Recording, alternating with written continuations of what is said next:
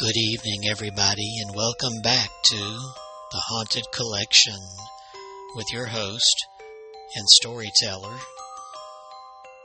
Kevin Kane, writer, paranormal investigator, and haunted collector, here to bring you more chilling tales to fill your night with terror.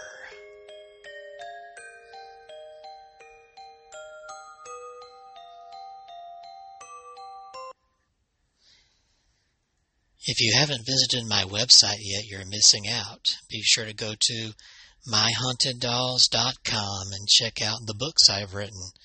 I have supernatural novels based on true hauntings and haunted items, along with my nonfiction books that tell stories of my haunted dolls, even a book about my neighborhood I grew up in and the eerie tales of ghosts and legends that abounded there. If you like, you can hear me tell those stories. Legends of Indian Narrows, Ghostly Childhood Memoirs is available on audiobook. If you have Audible or iTunes, be sure to check it out. It's also available on Amazon. Also, be sure to check out my YouTube channel. Just simply go to My Haunted Dolls on YouTube. The website is youtube.com/C/My Haunted Dolls. Again, that's youtube.com/C/My Haunted Dolls, and watch some videos of actual spirit box sessions and EVPs with my haunted items, and also some story videos that tell you a little more about a few of the haunted dolls that I keep here in my home. And now let's get down to business with the first story of our episode. It's a nice little creepy bloody ditty called Crazy Lady.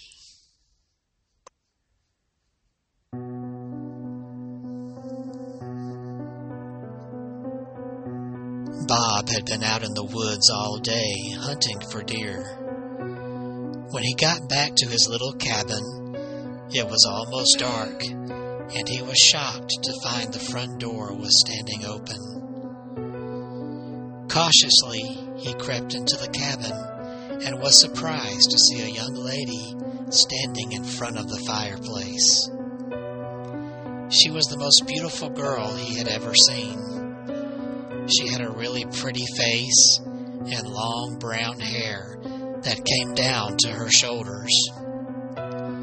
She was wearing a white vest that was tied up over her stomach and a pair of blue jeans that accented her curves.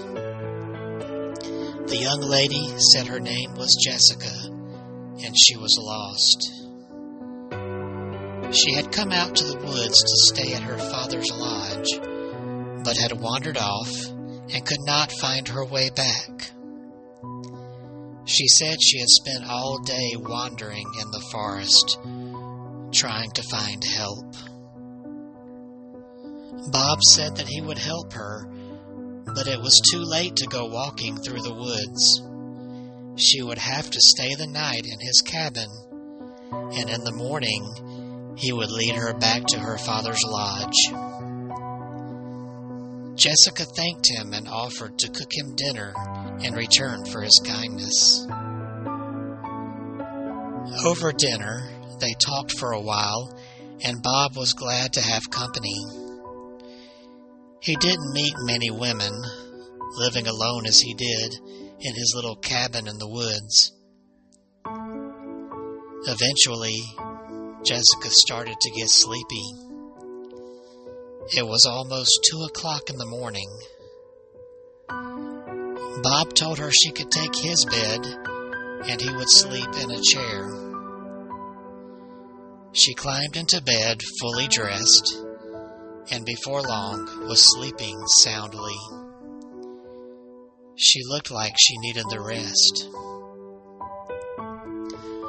Bob watched her as she slept. He thought she was one of the most gorgeous girls he had ever seen.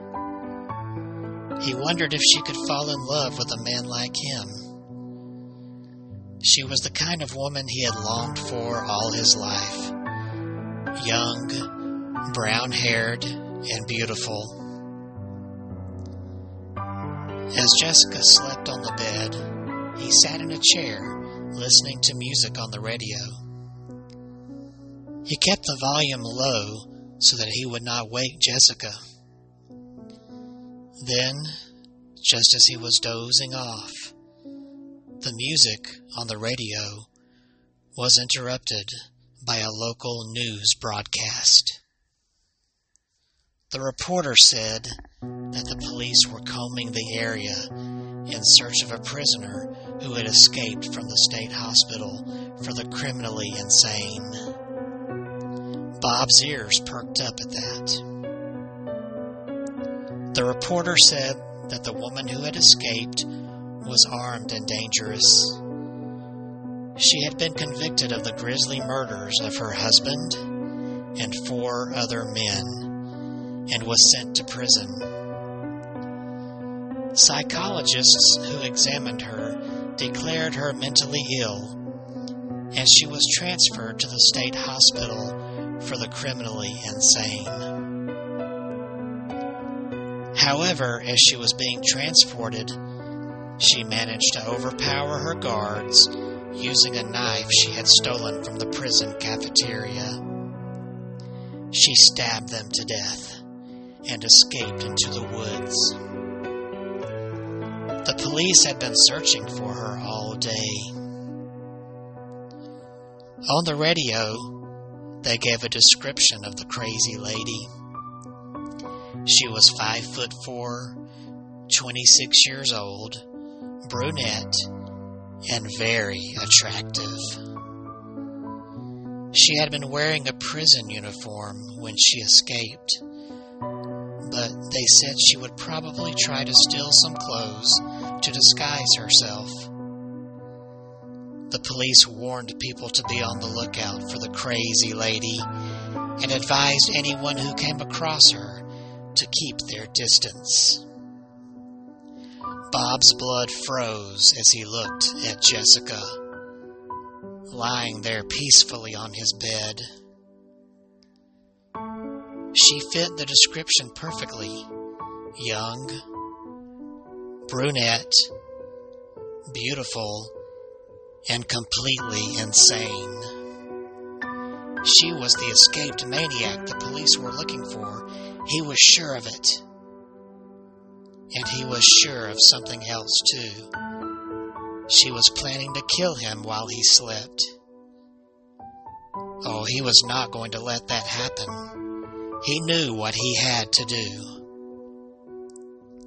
Suddenly, Bob jumped out of his chair and threw open the front door of the cabin. Jessica awoke with a fright and looked at him, a confused expression on her face.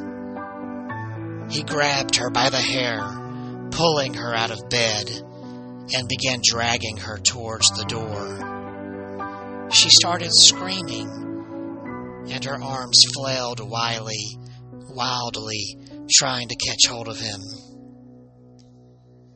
He managed to wrestle her to the front door. Then with a mighty heave, he threw her out into the darkness. She landed on the grass outside and immediately jumped up and came running back towards the door. Bob slammed the wooden door shut and had just enough time to lock and bolt it before she slammed into it. He braced himself against the door, expecting her to break it down at any moment. He could hear her outside, pounding on the cabin door with her fists, kicking it with her boots, and shouting at him to let her in. And then he heard a scream, an ear-splitting shriek that made him shiver. It sounded like the howls of a crazed animal, the kind of sound that could only be made by a person who was completely insane. Then there was a horrible silence. He could hear something shifting and moving about outside the wooden door. He was shaking with fear, ready for anything. After a while, he noticed a thin trickle of blood coming under the door. Soon, it turned into a pool of blood flowing across the floor at his feet. Gathering his wits about him, Bob slowly opened the front door and was horrified by what he found. Jessica was lying there in a pool of blood, and a large knife was sticking out of her head. She was completely naked, and her eyes were glazed over. His mind raced as he tried to understand the strange scene that lay before him. But stranger still was the neat pile of blue clothing which was sitting on the grass beside Jessica's dead body. Reaching over her naked corpse, he picked up the blue clothes and, turning them over in his hands, he realized it was a blue uniform. There was some black lettering printed on the back. It read, "State Hospital for the Criminally Insane." He fell to his knees beside the dead girl's body as he finally understood what had happened. The crazy lady had murdered Jessica for her clothes.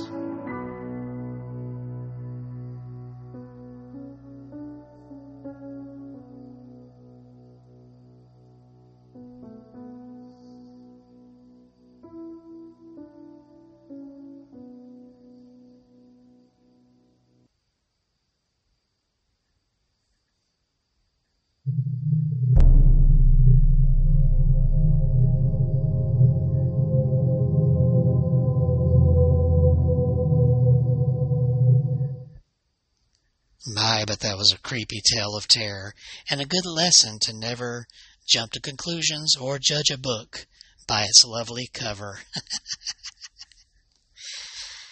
And now we move on to our next tale of terror. This next story is sure to give your blood a nice cooling chill. In fact, we call it Blood Stains.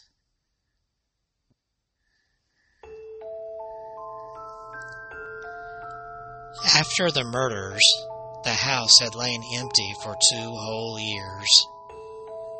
The newspapers were full of sickening details about the brutal crime, and whenever prospective buyers heard what had happened behind those gray concrete walls, they stayed well away. Then one day, a young married couple named Mr. and Mrs. Griffin came to view the house. They liked the look of it, and the price was very low, so they decided to buy it.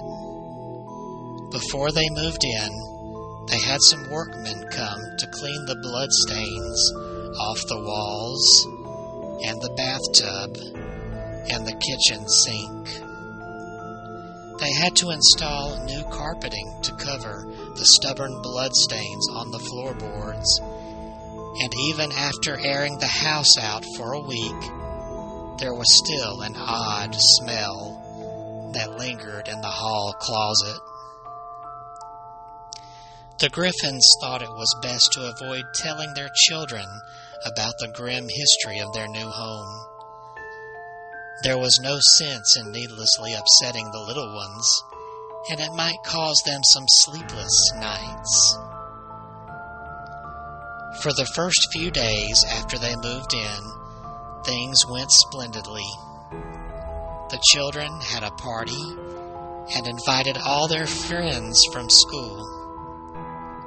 Mr. and Mrs. Griffin went around and met their new neighbors. It seemed like they were all settling in quite nicely. One night, as they were getting ready for bed, Mrs. Griffin was in a thoughtful mood. "Did you know that one of Mrs. Bentley's hands was found in the kitchen?" she asked.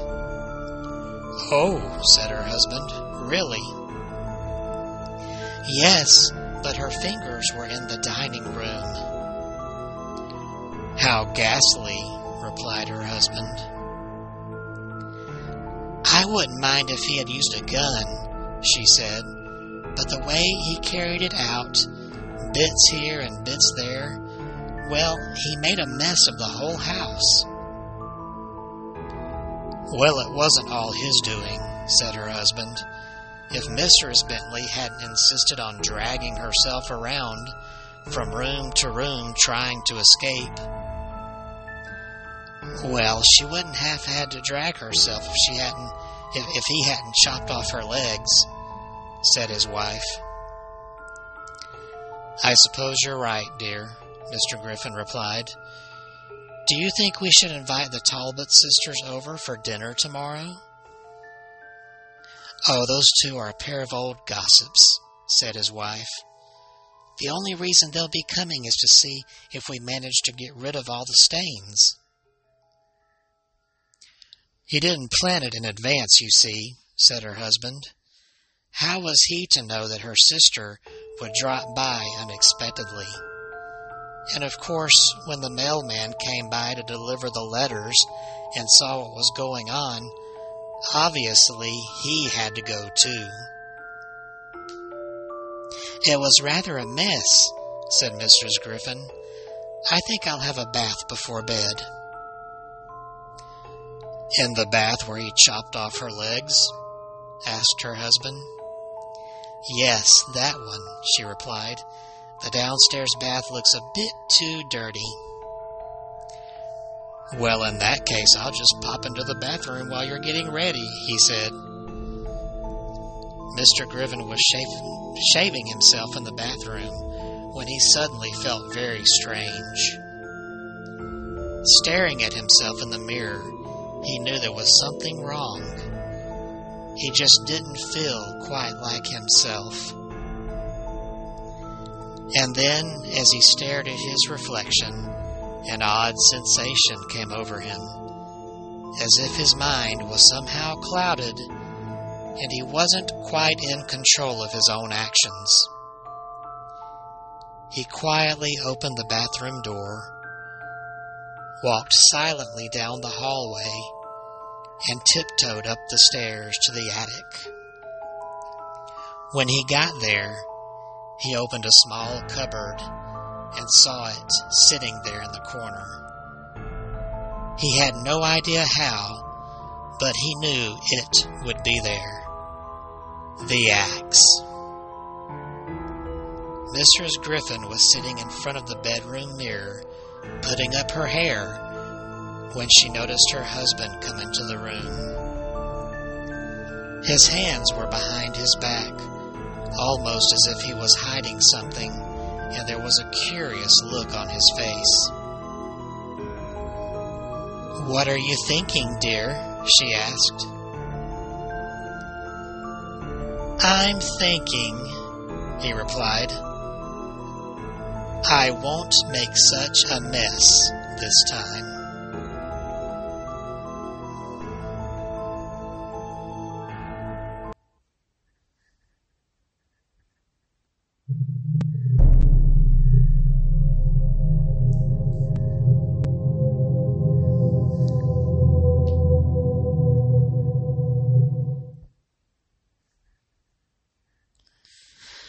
Well, kiddies, are you too scared to continue? I hope not, because we have just one more story left, and I want to make sure to squeeze it in before we end our episode. This story is called Manhole.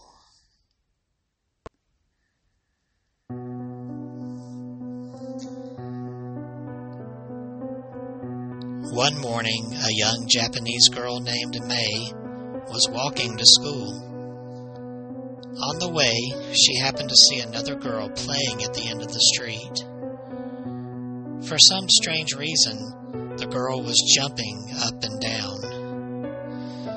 May knew that the girl must be attending the same school as her because they were both wearing the same school uniform. When May got closer, she saw that the girl was jumping up and down on a manhole cover. This puzzled May. She wondered what the girl was doing. Why was she jumping up and down on the same spot like that? Was she insane? Or was it just a game of some kind? As the jumping continued, May heard the girl muttering to herself, 3, 3, 3, 3, 3. As May passed by, she recognized the girl. It was Aruka, a quiet and strange girl in her class who was often the target of bullying. Sometimes the other girls in the class would just ignore Aruka. At other times, they would play cruel pranks on her. The teachers knew she was being bullied, but they just turned a blind eye and did not even bother getting involved. Realizing that school was starting in a few minutes, May hurried off, leaving the strange girl to her odd game. That day in class, May noticed that there was an empty desk. Aruka had not shown up for school. All day, May wondered what the girl was up to. When the school bell rang, all the kids streamed out onto the street. May walked home, and on the way, she came across Aruka again. The girl was still in the same spot she had been that morning, still jumping up and down. May walked up to the girl and stopped right in front of her. The girl just kept jumping as if May was not there. She had a big smile on her face and was saying, 9, 9, 9, 9, 9. "What are you doing?" asked May. Aruka did not answer and just went on saying, 9, 9, 9, 9, 9. "I asked you what you're doing," shouted May. The girl just ignored her and kept jumping up and down. May did not particularly like or dislike the girl. She remembered calling the girl some cruel names in the past and bullying her along with her other classmates. "Who do you think you are?" May shouted. "Answer me when I talk to you." Until that moment, May had never hated Aruka like the others did, but the sight of the girl enjoying herself so much and ignoring her so completely filled May with anger. "You better tell me what you're doing or you'll be sorry," warned May. The girl went on jumping happily as if she hadn't even heard May's warning. Suddenly, May lost her temper and pushed Aruka to the ground. "My turn," said May, as she took the girl's place and stood on the manhole. May jumped up in the air, and at that exact moment, Aruka reached out and removed the manhole cover. May fell straight down, down, down. The strange girl got to her feet and replaced the manhole cover. Then, with a big smile of satisfaction on her face, she started jumping up and down again. And as she jumped, she said, 10, 10, 10, 10, 10, 10.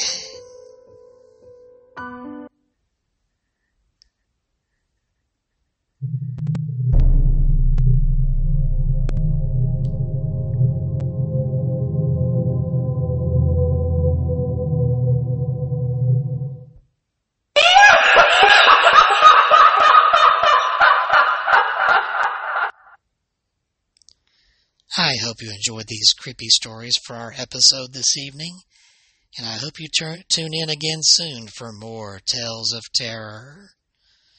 Until then, be sure to check out my website, myhauntedDolls.com, and purchase your book today, or the boogeyman just might come for you. All kidding aside, enjoy checking out the website, my YouTube, even my Facebook page on my Haunted Dolls, the Facebook page. Be sure to look that up and like it and share it. And so, ladies and gentlemen, boys and girls, kitties galore, I bid you good night. Lock your doors, bolt your windows, and stay safe. But by all means, have a happy haunting.